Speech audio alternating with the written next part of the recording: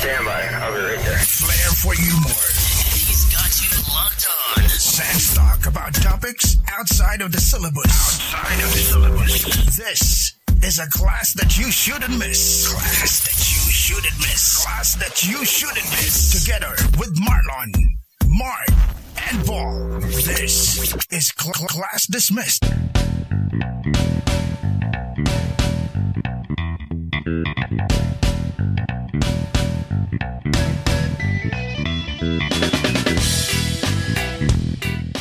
Hello class! Today is Sunday, October 11, 2020. To our listeners who missed us last week, pasensya na po. Medyo nagpahinga lang tayo dahil kailangan kami ng mga real-life demands sa trabaho at sa pamilya. Yes. Kumusta kayo mga pre? Anong mga bago sa atin? Bago ba? Bago. Namiss natin kayo eh. So, anong mga bago sa mga buhay-buhay natin dyan? Sa amin sa BSU sa final stage na kami ng module preparation. Kasi DepEd nagsimula na kami sa October 19th daw ay mag-open na sa tertiary level sa BSU. State. October 19. Yes. Yeah. Ako, magbuhat na ako ng sariling bangko. I was recently awarded as the outstanding teacher. Yes. Yeah. Congratulations. In Malolos. Medyo maraming salamat po sa SDO Malolos, sa aking principal, sa aking head. At syempre kay Mayor Bebong Gatchalian na namigay ng masayang ang Tagalog ng parang pabuya. Parang parang kriminal. Baka naman bigyan tayo ni Mayor ng laptop. Ay, malapit na daw dumating ang laptop ni Mayor. Sa'yo, Mark, ano bago? Walang masyadong bago sa akin. Siguro ginawa ko na lang over the weekend nung hindi tayo nag-record na sinamahan ko si Mrs. saka yung firstborn namin si Ulet. Malapit na kasi yung 7th birthday niya eh. So, nagkaroon kami ng konting photoshoot. Oh, ganda nung photoshoot. Sa Grass Garden yun, In Plaridel. Ganda. So, hi, Grass Garden. Baka naman, Grass Garden. Maganda. So, yan. Sobrang fulfilling naman kasi nakita mo yung bata. Kasi yung outputs eh. So, debut na kasi very good mo. to see. Saka milestone kasi yun. Yes. Medyo sasakat na yung ulo ko. So sabi ko nga kanina na sa final stage na kami ng module preparation, pero sa basic education, another school year just opened last Monday amidst the pandemic. Sabi nga, education must go on. At na-discuss na rin natin sa previous episode natin with Miss Ayet Ferriols ng DepEd na ang laki ng epekto sa learning loss kung matagal na walang pasok yung mga estudyante. Matetenga ba, pre? Matetenga sila. Maganda yung discussion with Miss Ayet doon. That's true. Saka totoo nga yun, sabi nga ni Gandalf the Grey sa Lord of the Rings. Gandalf the Grey. Sabi niya, all we have to decide on is what to do with the time given to us. Kasi hindi naman daw napipili kung anong panahon niyang ibibigay sa atin. Ang napipili lang kung anong gagawin natin sa panahong binigay. Kaya ayun na nga. Sa ngayon, sa Department of Education, sa Basic Ed, distance learning muna ang mga classmates natin at hindi pa kasi safe yung face-to-face classes. So, ang tagal na rin nung huling klase natin. Kailan ba? Last na meron tayong klase was mid-March. Parang second week of March lang. It's been 7 months. Unfortunately, sa ngayon, hindi pa rin pwede, of course, yung face-to-face. Because of the pandemic. Sabi nga ng gobyerno so far, no vaccine, no face-to-face. Yung pronouncement ng government. Gandalf nagsabi. Gandalf the Grey. Bro, no vaccine. Sobrang nakakamiss din yung physical activities sa school, face to face. So far, anong mga pinaka nami-miss nyo sa face to face classes, si Paul, mga kasi siya yung pinaka-regular na nagtuturo araw-araw sa Basic Ed. Oo, tama. Ako, yung totoo, yung spontaneity, saka yung interaction. Spell mo nga pre yung spontaneity. Basta spontaneous siya, Pag 5 syllables kasi, parang hindi nag-register sa akin. Spontaneity. PA ba yung nulo nun o Y? Kasi lahat ng may tingin, PEA Double E tayo. Yung spontaneity. Kasi, alam mo yun, sa Basic Ed, alam niyo naman, naka-lesson plan kami lagi, di ba? So, kahit na nakaplano kasi yun sa lesson, sa Basic Ed, halos lagi nag-i-improve per class. Kaya nga minsan isipin mo, lugi yung first class mo. First period. Totoo yan. Kasi parang sila yung dry run Tapos nakita mo na kung saan pwedeng i-improve yung lesson plan. Gagawin mo na. Yung last class mo sa hapon, pati yung jokes mo, yung punchline mo, perfect na. Na-rehearse na yun. Six times mo na-deliver yun. Pero iba kasi talaga yung may students. Kahit na sa distance learning, may kaharap kang students. Iba yung significant input na binibigay ng mga estudyante that leads to the success of the lesson. Tapos yung interaction din, Kasi minsan yung mga jokes pag sa online, Totoo. hindi mo alam kung sabaw ba yung joke na naibato mo or naglag ka ba or naglag ba sila kasi walang instant response, hindi katulad sa face to face, kita mo kaagad. Technically, hindi estudyante ka, harap mo laptop. Oo, Diba? so medyo malayo ka talaga eh. Totoo naman, especially sa mga mahilig magpatawa sa klase, either kung student ka man o teacher ka man, usually mga nagdadala rin kasi sa jokes natin yung mga body language talaga natin, di ba? Minsan hindi mo nakakatawa yung kwento, pero pag nadadala ng body language mo, pasado, di ba? Panalo na rin. Minsan tawan-tawa ka sa joke mo, hindi pa nalalaman ng natatawa sila sa mga awkward mo na galaw, awkward mo na facial expressions. Pero sa online, iba rin yung dynamics din. So, mahirap mag-joke kasi baka mamaya, sabi mo nga ni Paul kanina, baka maglag ka o maglag yung mga kausap mo. Para sa'yo, bentang-benta dapat yung kwento mo. Pero sa iba, lugi, parang walay. Oo. Ako lagi kong sinasabi sa mga students ko, yung jokes kailangan yun sa klase eh. Parang ako, yun yung pamamaraan kong malaman kung nakakasunod ba yung estudyante sa sinasabi ko. Sabi ko nga, lagi ko sinasabi sa klase, the last student to laugh is the last student to understand.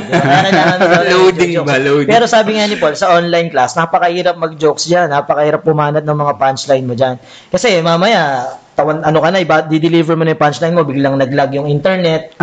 Problemang malaki yan, di ba? Parang naging corny tuloy yung dating mo. So, ako personally, miss ko rin yung ingay ng klase, yung interaction ng mga estudyante, na kahit papaano, namimiss ko na rin palang manaway, na parang huwag kayong maingay, makinig kayo, nung gigising ka ng mga estudyante, medyo natutulog, yung mga ganon. Yung dynamics, mabalik tayo sa dynamics. Iba talaga yung dynamics ng online versus face-to-face classes. Ang dami rin kasing personalities na involved pag nasa face-to-face classes, iba-iba yung estudyante, iba-iba yung behavior nila. Speaking of personalities, ma-iseg ko lang din, nung medyo light, nabasa ko recently sa Inquirer.net, yung article about different types of students. Okay. Ito raw yung mga interesting na personalities na meron tayo sa isang typical na classroom na face-to-face.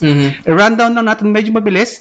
Isipin natin kung meron tayong naaalala ng mga kaklase natin dati. O estudyante. Estudyante natin dati.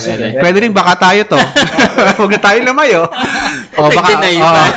Baka siyempre, sa mga years of experience, baka meron kayong related na experience na pwede nating ma-discuss as we run down this list. Ito daw yung mga usual na interesting personalities. Ilan yan, pre? Ilan yan? 17. Hindi, joke lang.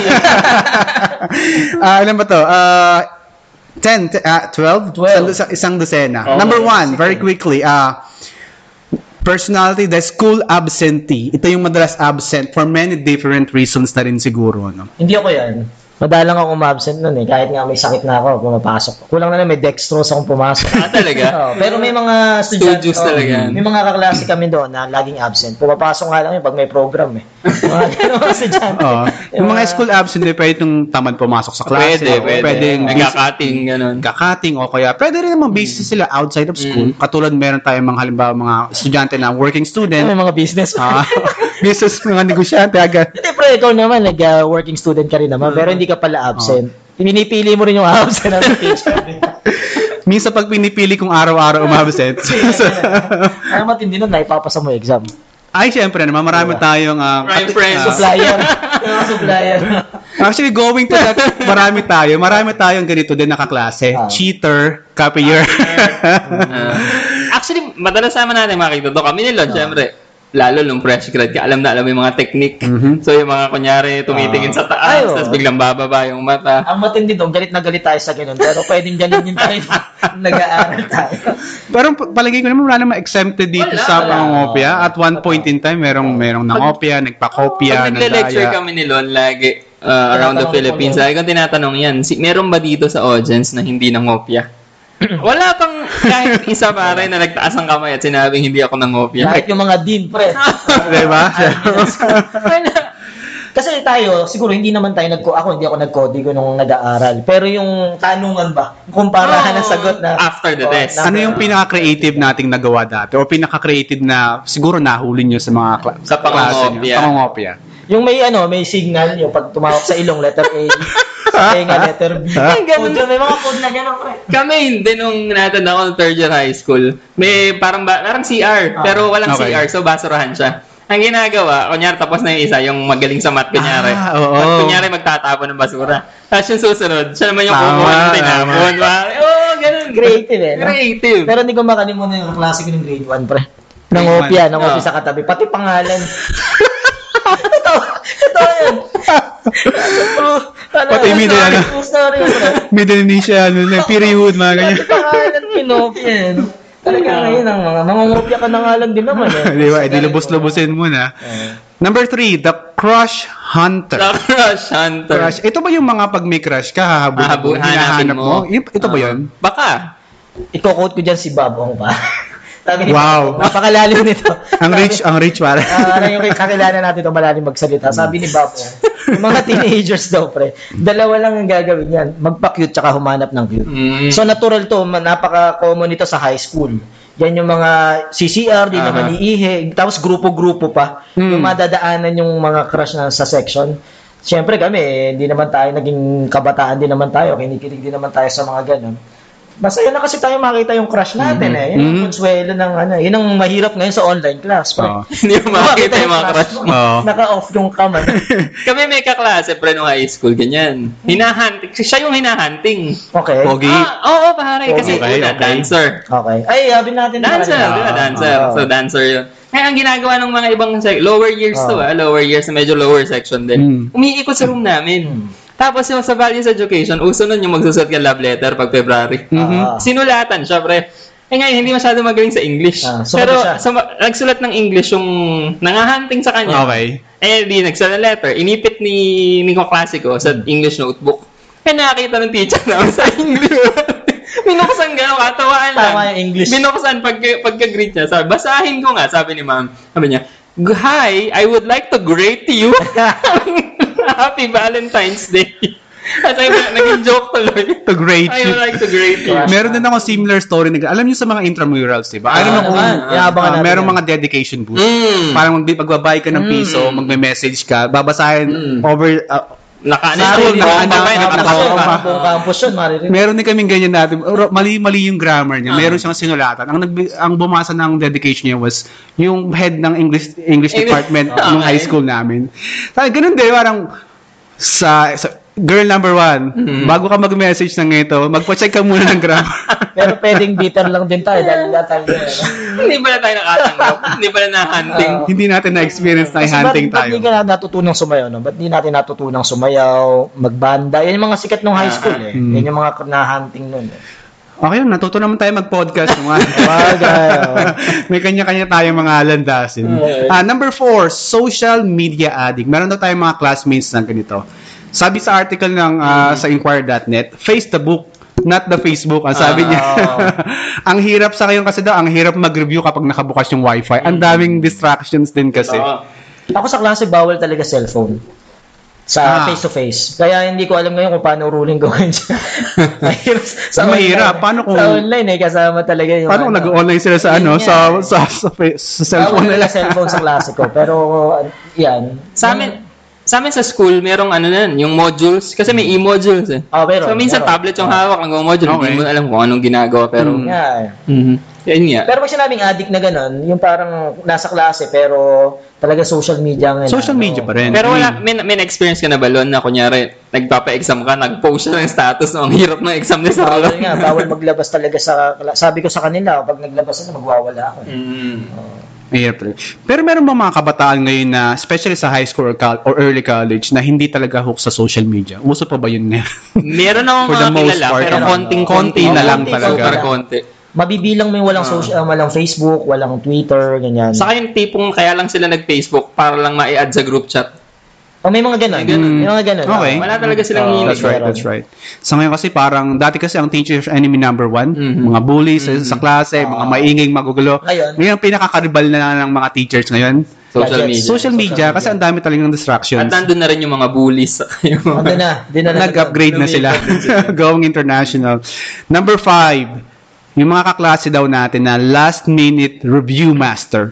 Meron akong kaklase ngayon nung high school. Hindi nagre-review. Pagdating nun sa klase, sa classroom, bago mag-exam, magbabasa-basa lang yun, babrowse niya lang yung notebook niya.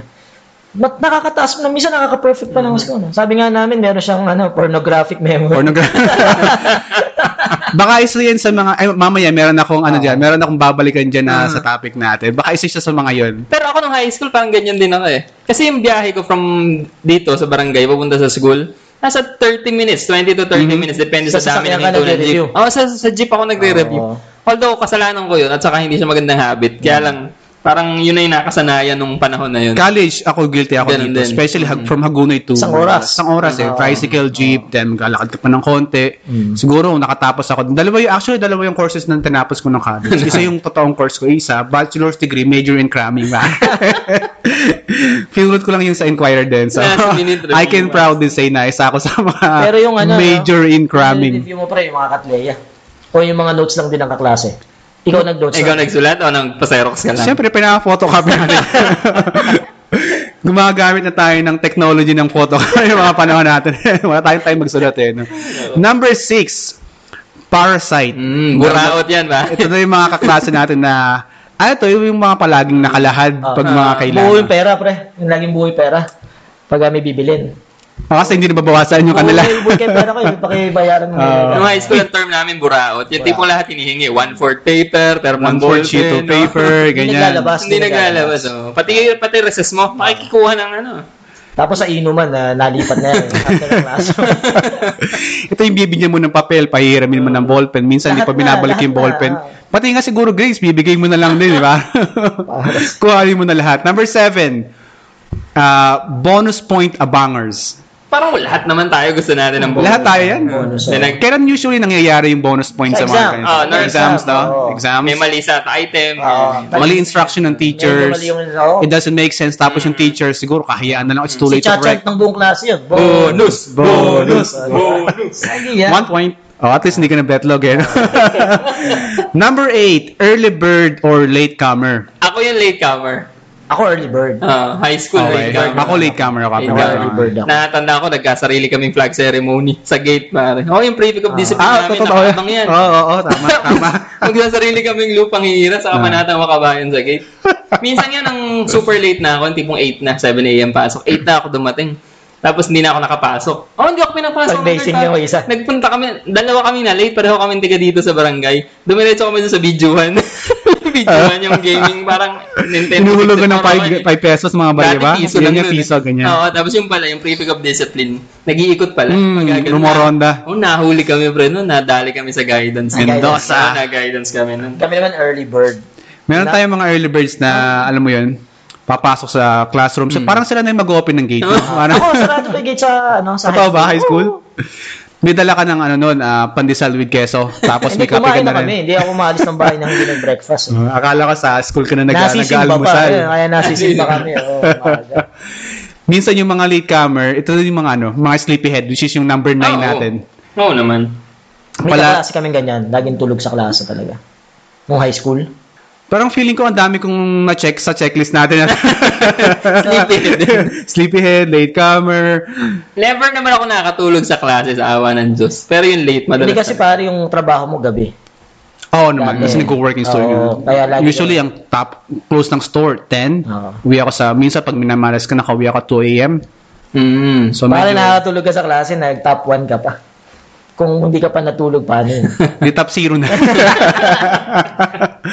Pero may mga teachers na, medyo judgmental din. Ako meron May akong experience dati na pumasok ako ng late tapos medyo inaantok-antok pa. Na medyo napapahiya din ako ng college. Parang sabi ni Psychology 101 yata. Yung sabi niya pagpasok pa lang ng classroom, sabi niya akala daw niya yung mga stars sa gabi lang dumarating. Sabi niya. Oo, natanda ko yan. Ang gusto niya sabihin, masyado daw akong pa-star kasi late daw ako palagi dumarating. Si Ma'am V yata yun, Ma'am V. Basta V. Yun nga, totoo. Natandaan mo pala yun. Natanda ko yan. Si Mark ang tinutukoy doon. Number 10, meron tayong mga teachers na announcer. Classmates na announcer. Nandiyan na si ma'am. yeah. Classmates, nandiyan si ma'am. 15 minutes na, wala pa si sir. Uwi na tayo.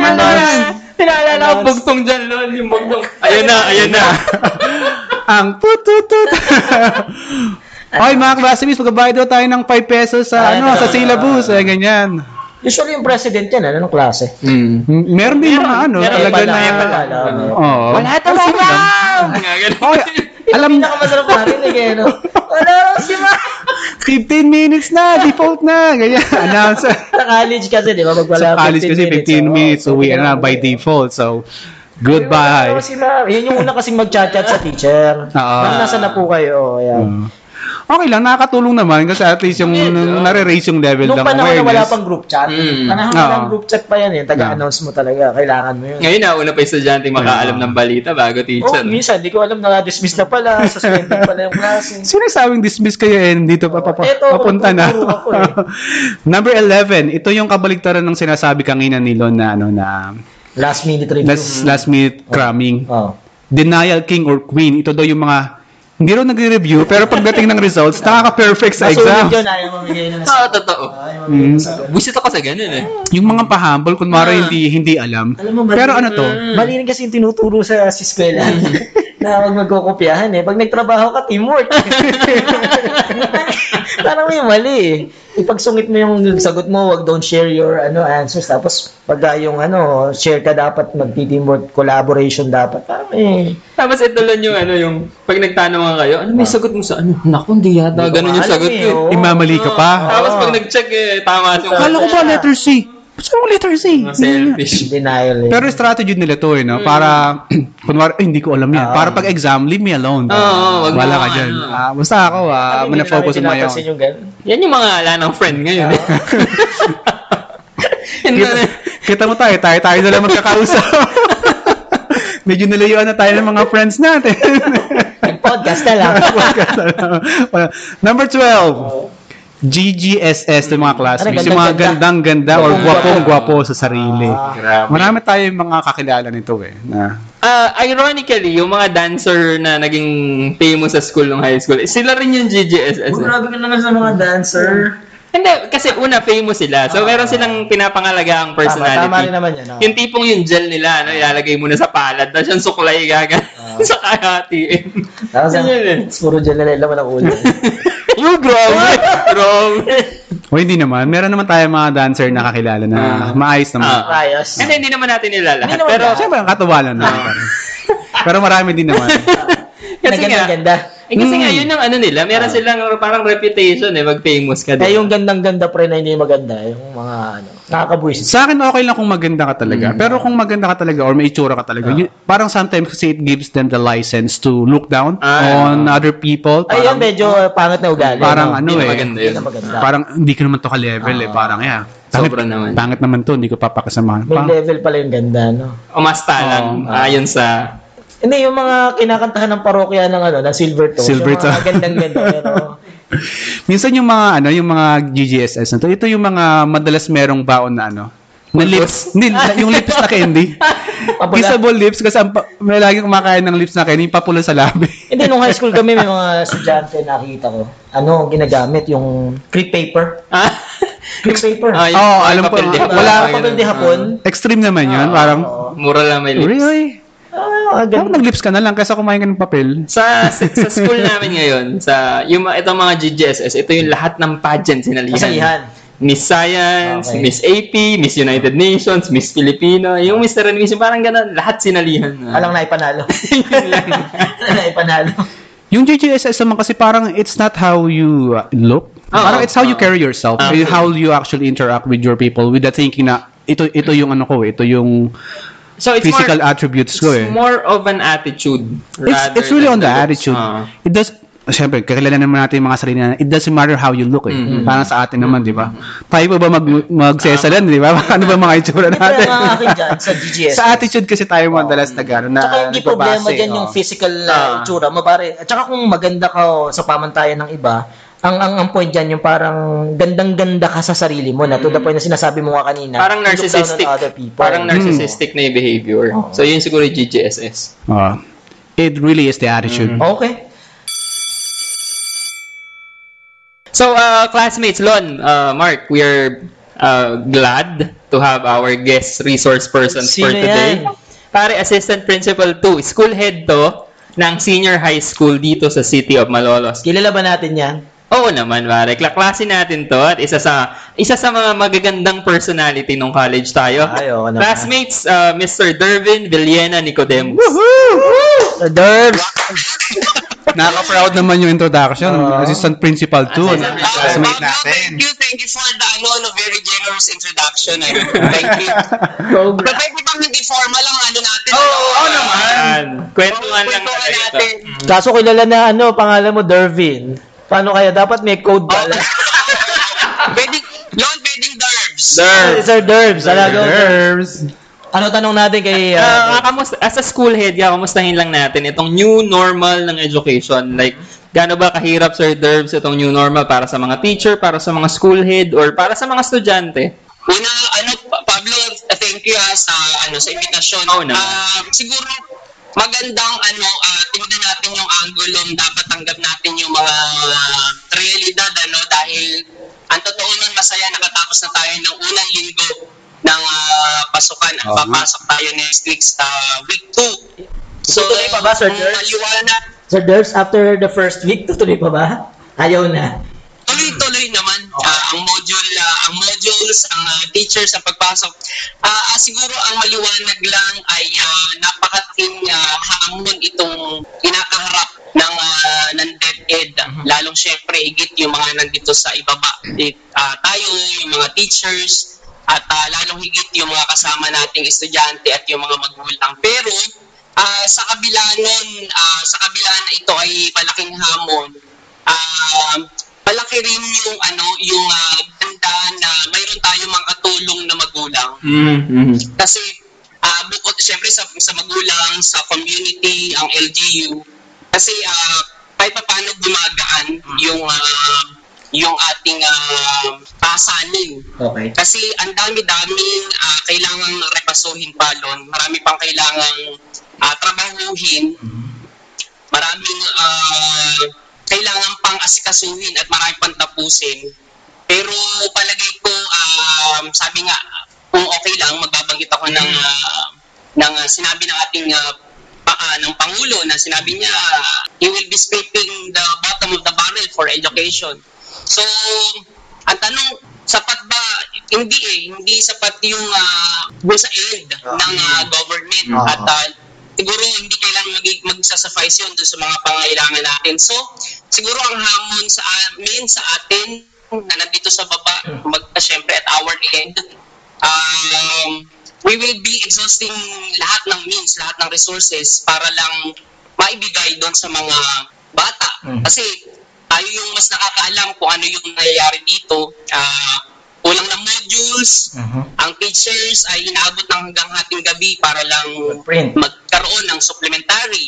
So, yun yung angulo ng kinakaharap nating new education setup. So, yun ang pinaka-challenging after first week, yung kulang na modules ng mga bata?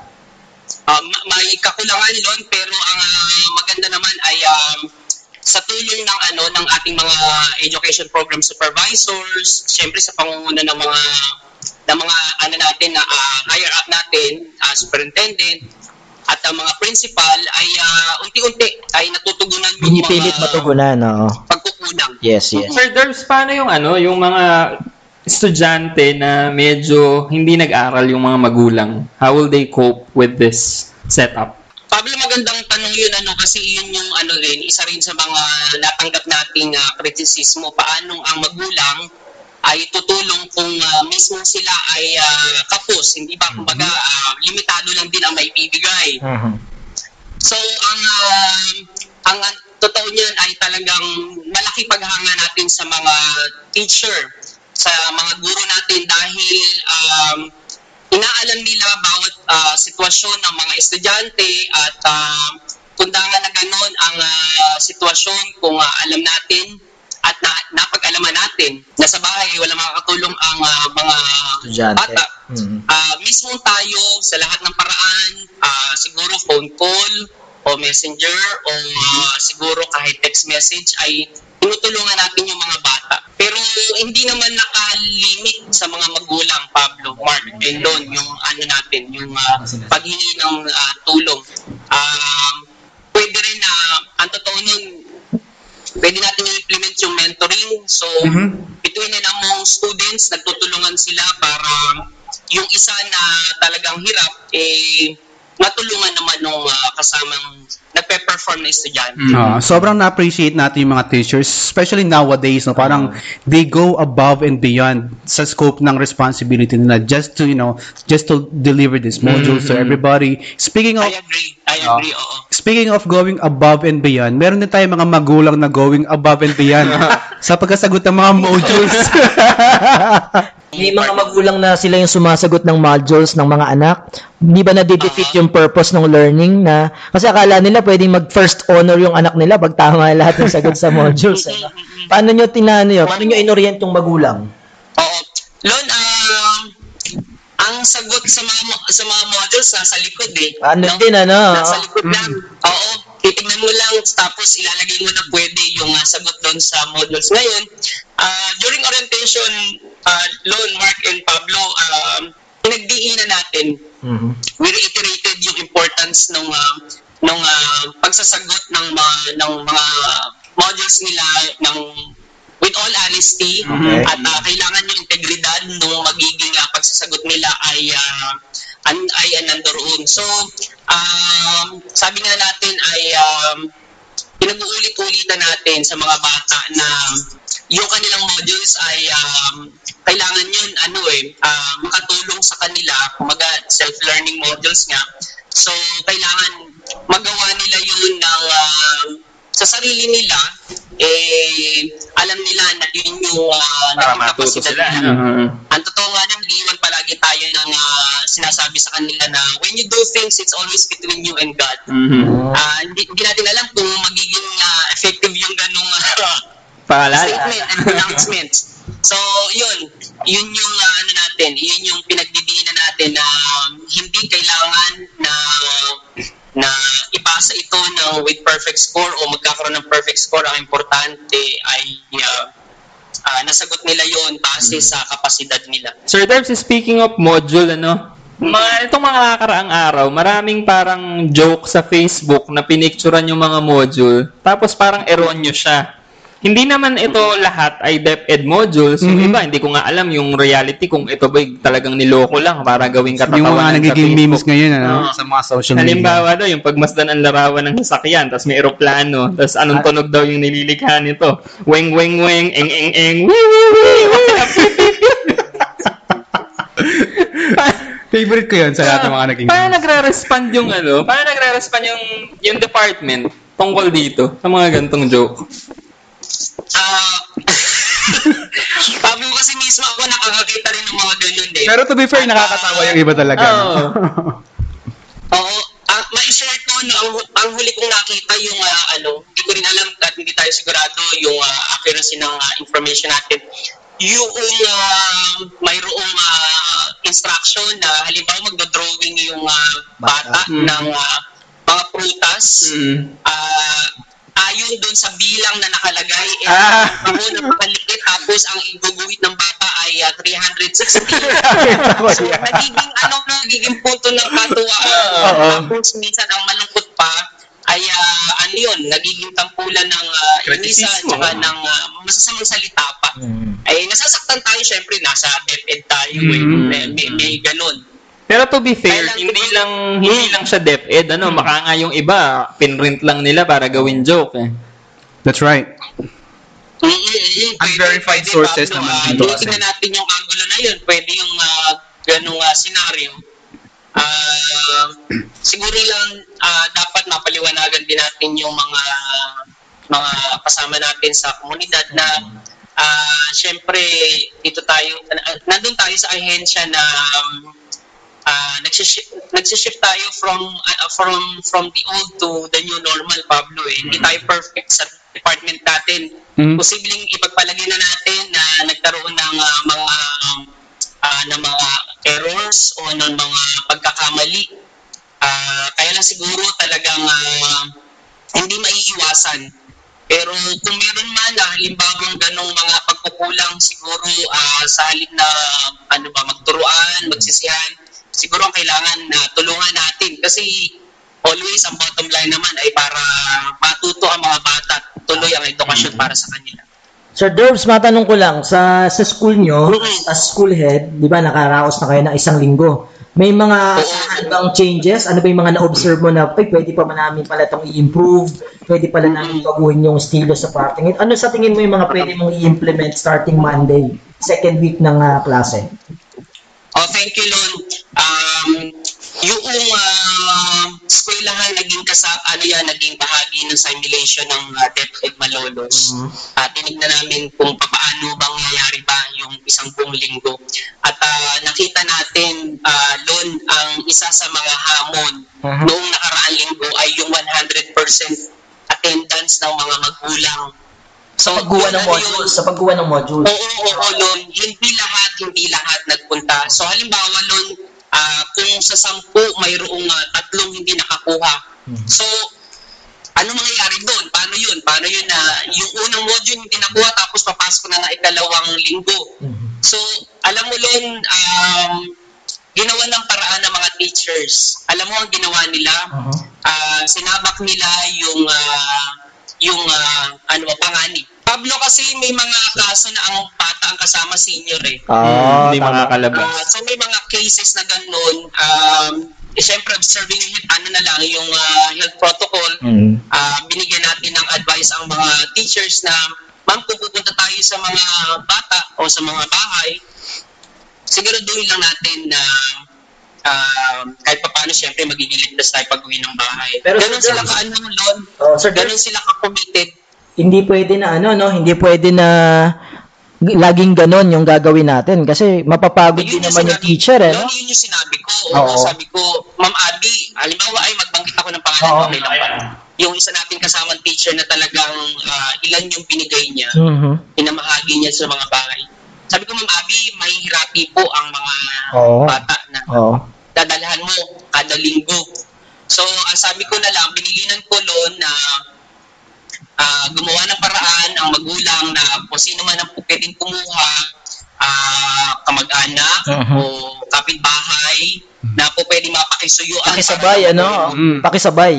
Oo. Lon, kahit pa paano naman na-iron out natin yun, na nakuha natin yung positive response. So, ina-expect natin na yung non-attendance o non-participation ng mga magulang last week ay hopefully maging hindi man perfect, hindi man 100, pero magkaroon ng significant increase. Wala ka bang mga kasamang school heads na nakakaisip ng mga pakulo? Halimbawa, pagkuha nyo ng modules, may groceries, mga ganon. Lon, siguro ta-try ko pagka nag-mantom kami. Pag malapit na yung Pasko, para magandang input. Pakeso de bola. Pag gumawa ng modules.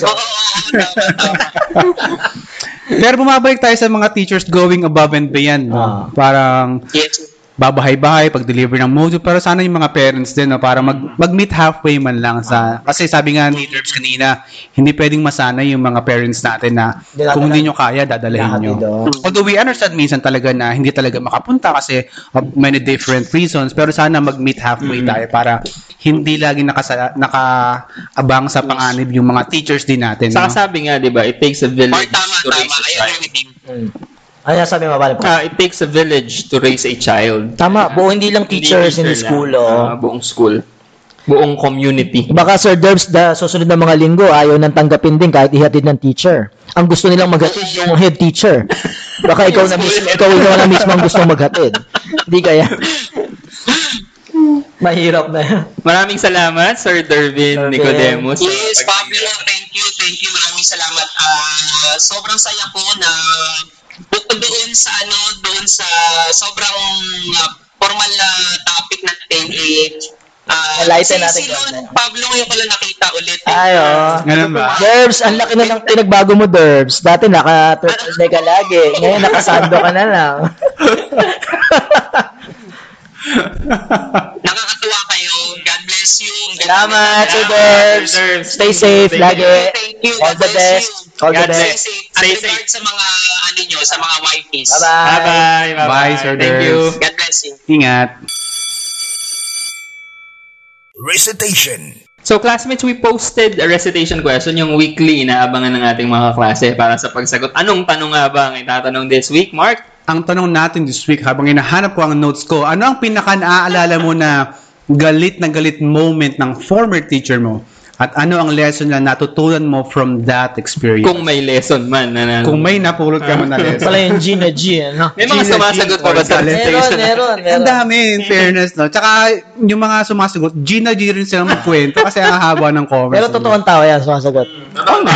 Hindi to mga Russian accounts. Unahan ko na mga pre, si Anne-Marie LZ from Instagram.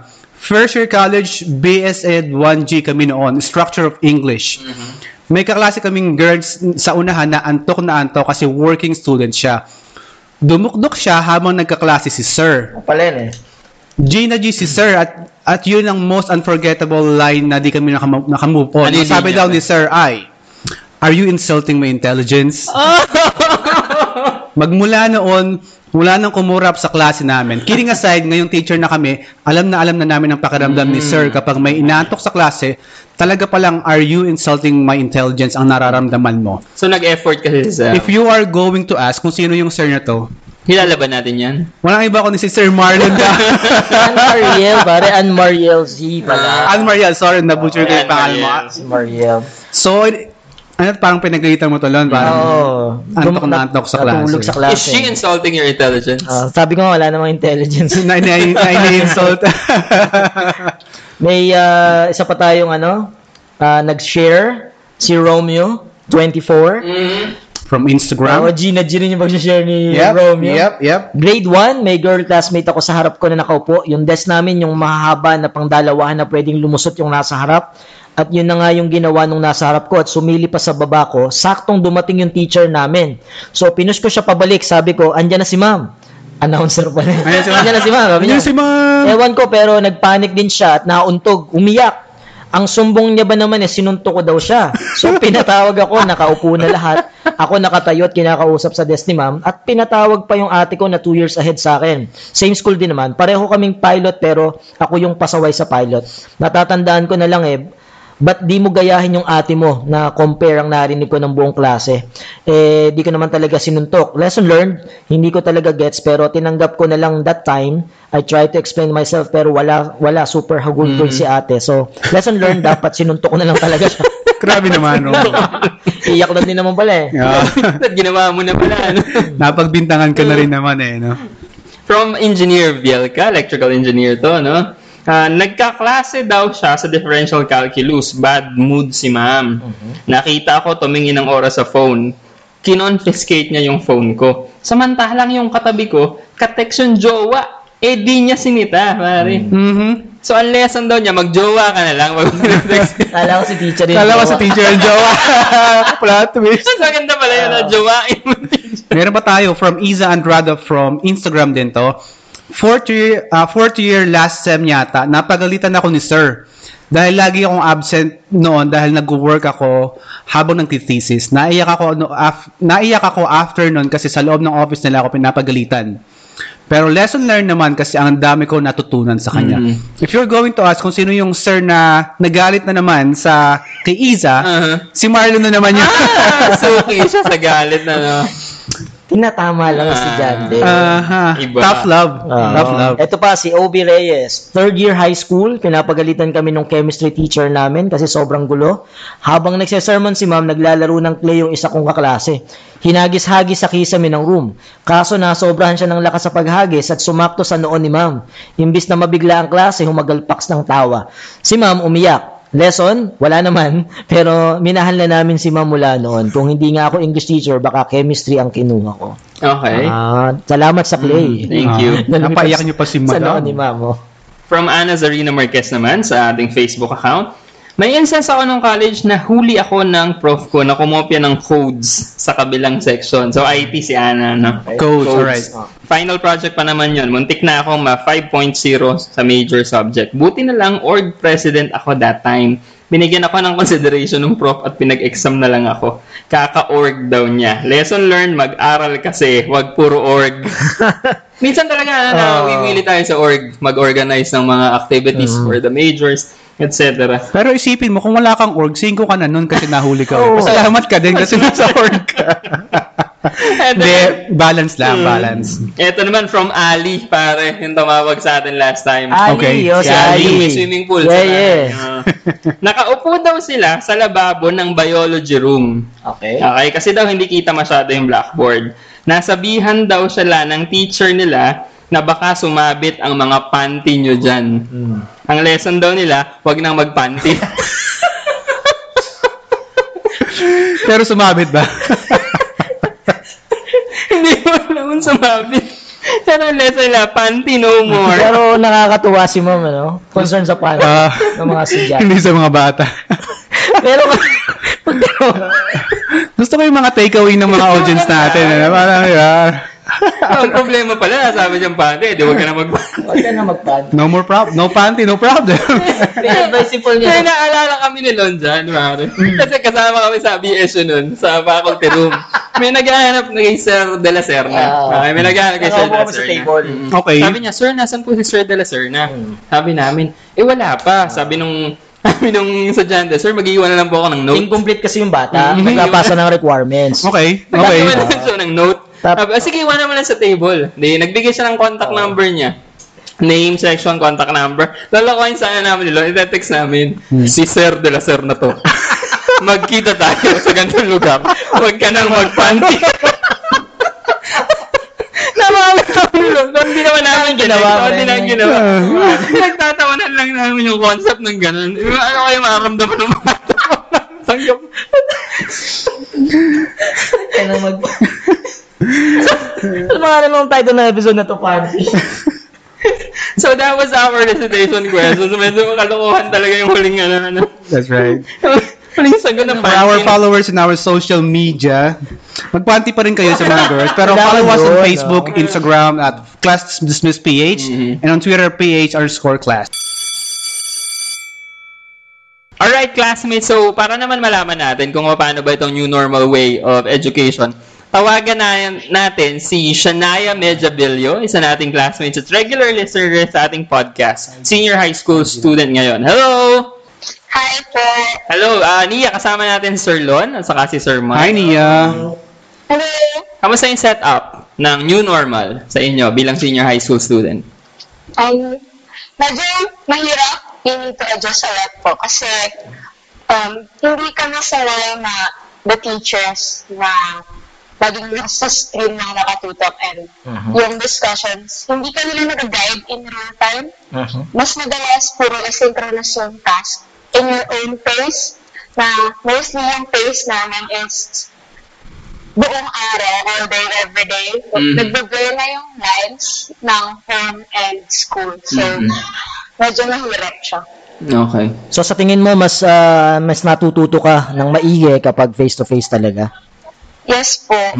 Ilang oras kayo na naka-online every day? So, from sa class po, we have 4 hours na synchronous from 7 to 12, 7:30 to 12, then the rest of the day po for asynchronous tasks na. Ilang subjects yung 7 to 12? 4 po. So 1 hour per subject. Yes po. May break naman between subjects. Meron po. Okay. For our listeners kasi, ang recommended ng World Health Organization is 2 hours in the morning, 2 hours in the afternoon from grade 9s above. So 4 hours maximum screen time para sa mga estudyante. Pero sa mga lower level, Sa mga lower levels, it's mas maikli. Okay, It's okay. shorter. 1 hour, 2 hours. Tapos merong 20-20-20 rule, parang ganon. For every 20 minutes, you have to look at something green 20 meters away for 20 seconds para ma-rest yung eyes mo. Kasi may strain talaga yung mata. Tanong natin si Nia kung paano ginagawa niya. Ginagawa mo ba yun? Her eyes. Yung I didn't even naman nag-exercise.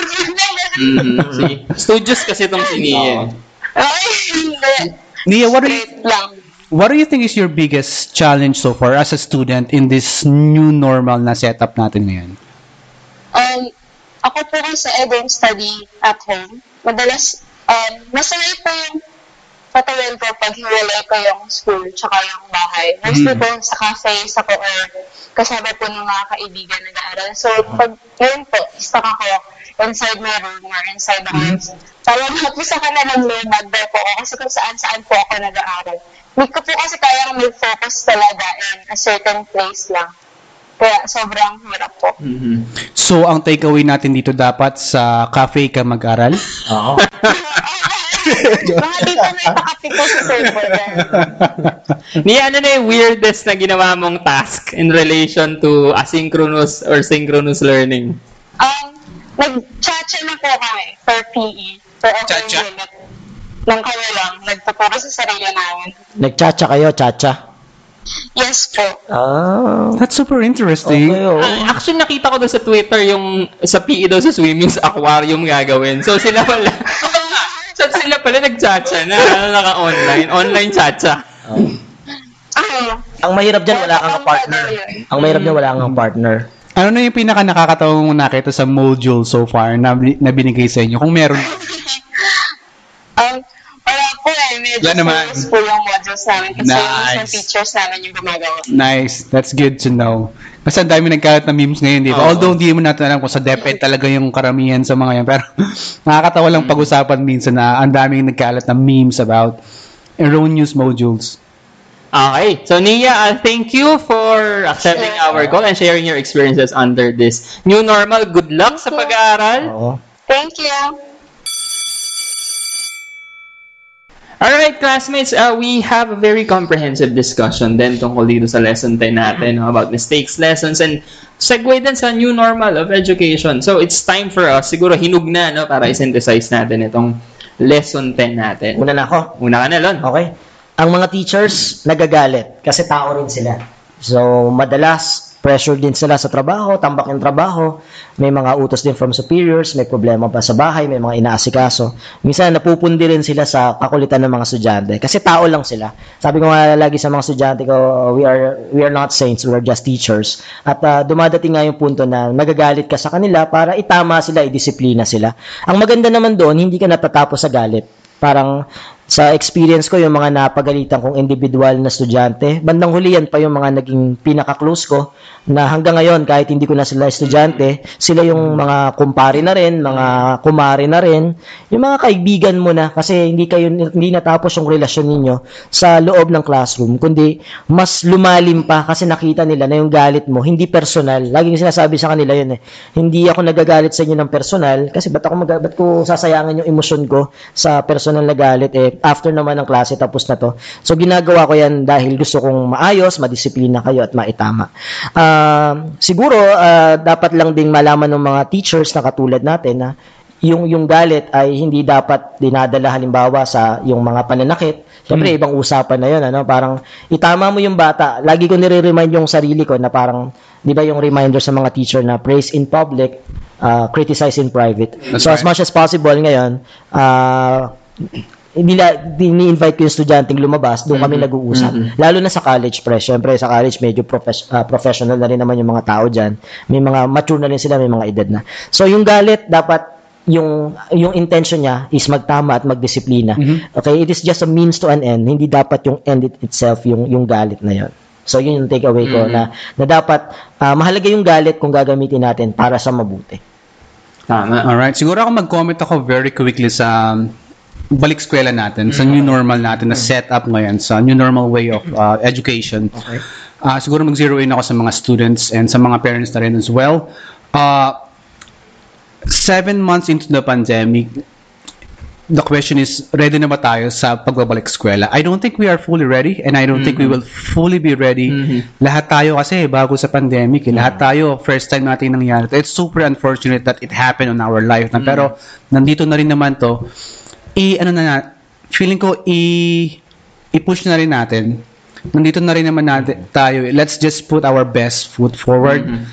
It's super easy to focus on the negatives. It's super easy to to point your laughter again to the blunders na nakita natin sa education department, sa mga modules, sa mga broadcast media about sa DepEd.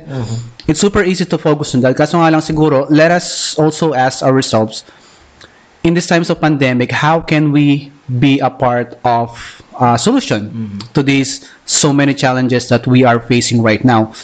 nasabi ko kanina siguro we should meet in the middle. It's not going to be perfect along the way, pero if we can find a common ground which is para sa mga hashtag nga para sa mga bata. If we can always find that common ground para mas mapabuti yung kalagayan ng mga estudyante natin, we should always, I think, push for that. Kasi new normal, new challenges, pero isipin din natin, new opportunities din to for learning para sa mga bata. So, as parents, as students, gaya nga sabi ko kanina, put our best foot forward towards helping the education department as well, because our teachers, they go above and beyond para sa atin, para sa ating lahat. Ako, ang takeaway ko at anong lesson ko na gustong i-share is, everybody commits mistakes. Lahat naman nagkakamali. Students make mistakes, teachers make mistakes, writers make mistakes. So kung may blunder man sa mga modules na lumabas, that's a mistake. Siguro ang best na gawin is be accountable for that. Sabihin mo, sorry, nagkamali kami, but we promise to make it better next time. Aayusin pa namin. Wag nang pag nagkamali ka, magtuturo ka pa or magdadahilan ka pa or magpapalusot ka pa. Maging accountable tayo dito sa mistakes para mas ma-improve yung service. At may nabasa nga akong quote dati na if we treat every mistake as a lesson, walang magiging mabigat na mistake. Kasi natuto ka. At yung pagkatuto mo na yon ay yung dadalin mo bukas para mas mapaganda yung sistema or yung bukas. Sobrang seryoso nung takeaway natin. Alam mo naman yan. Matapos yung mga hapon. Napahinga lang sa linggo. So the interaction doesn't have to end here, classmates. You can follow us on our social media account. Class Dismiss PH on Facebook, Instagram. On Twitter, it's PH_class.